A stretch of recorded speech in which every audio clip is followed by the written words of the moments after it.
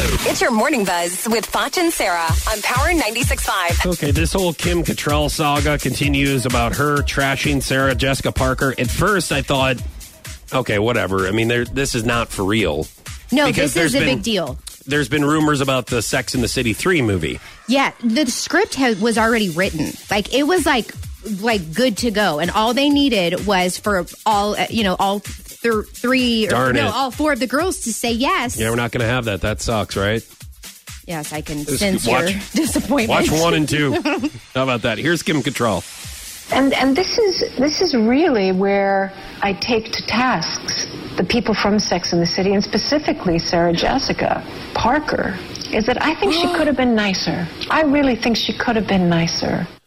Oh, no, you did not. Is that bad? That is rude. She's just saying that she could have been nicer. Was she rude? You know what? Maybe she could have been nicer, but maybe you could have just agreed to do the third one. Like, I'm sorry, are you so busy doing all of your other movies that you can't do Sex and the City 3? Like, what are you working on that... Mannequin 3. That's what Kim Cattrall is working on, is Mannequin Part 3. I understand that. Yeah. But what I'm thinking is that those chicks really didn't get along, even though they're all supposed to be best friends in the movie. I think they all ended up hating each other. And so Kim Cattrall was like, okay, no, I don't want the drama. I don't want to do it anymore. But she doesn't need to call out Sarah Jessica Parker about it. Right. You know? No, I do know. Move. Yeah, this is serious things. I don't even know what this... I'm speechless. Right. I don't even know what to say. What did you think of the first and second Sex I and thought the that City? they were delightful. I thought that... You think the guy leaving her at the altar was delightful? No. Obviously not that part. But the other way, it was entertaining. And then I'm just glad it wasn't me. Right, yeah. Well, hey, it's too soon to tell. Yeah, You're not at the altar yet. Maybe I'll be the only one that shows up to my wedding. Okay, so this next story is #rich people problems, okay? So Oprah says that she recently went to her bank for the first time in 29 years. She didn't know her ATM PIN number, and she was there to deposit a slim $2 million. She stood in line with others before making her deposit. So I'm guessing other people do that for her. That's what she's saying. I would guess so, but then why would she do it now after 29 years? Maybe she just wanted to be like a normal person.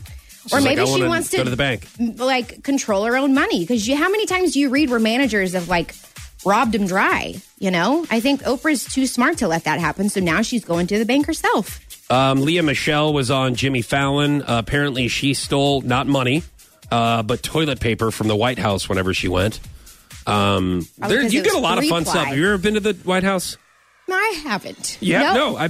We went with Children's Miracle Network. You did? Like back in 2012 when Obama was there, and they give you, at that time, peanut M&Ms.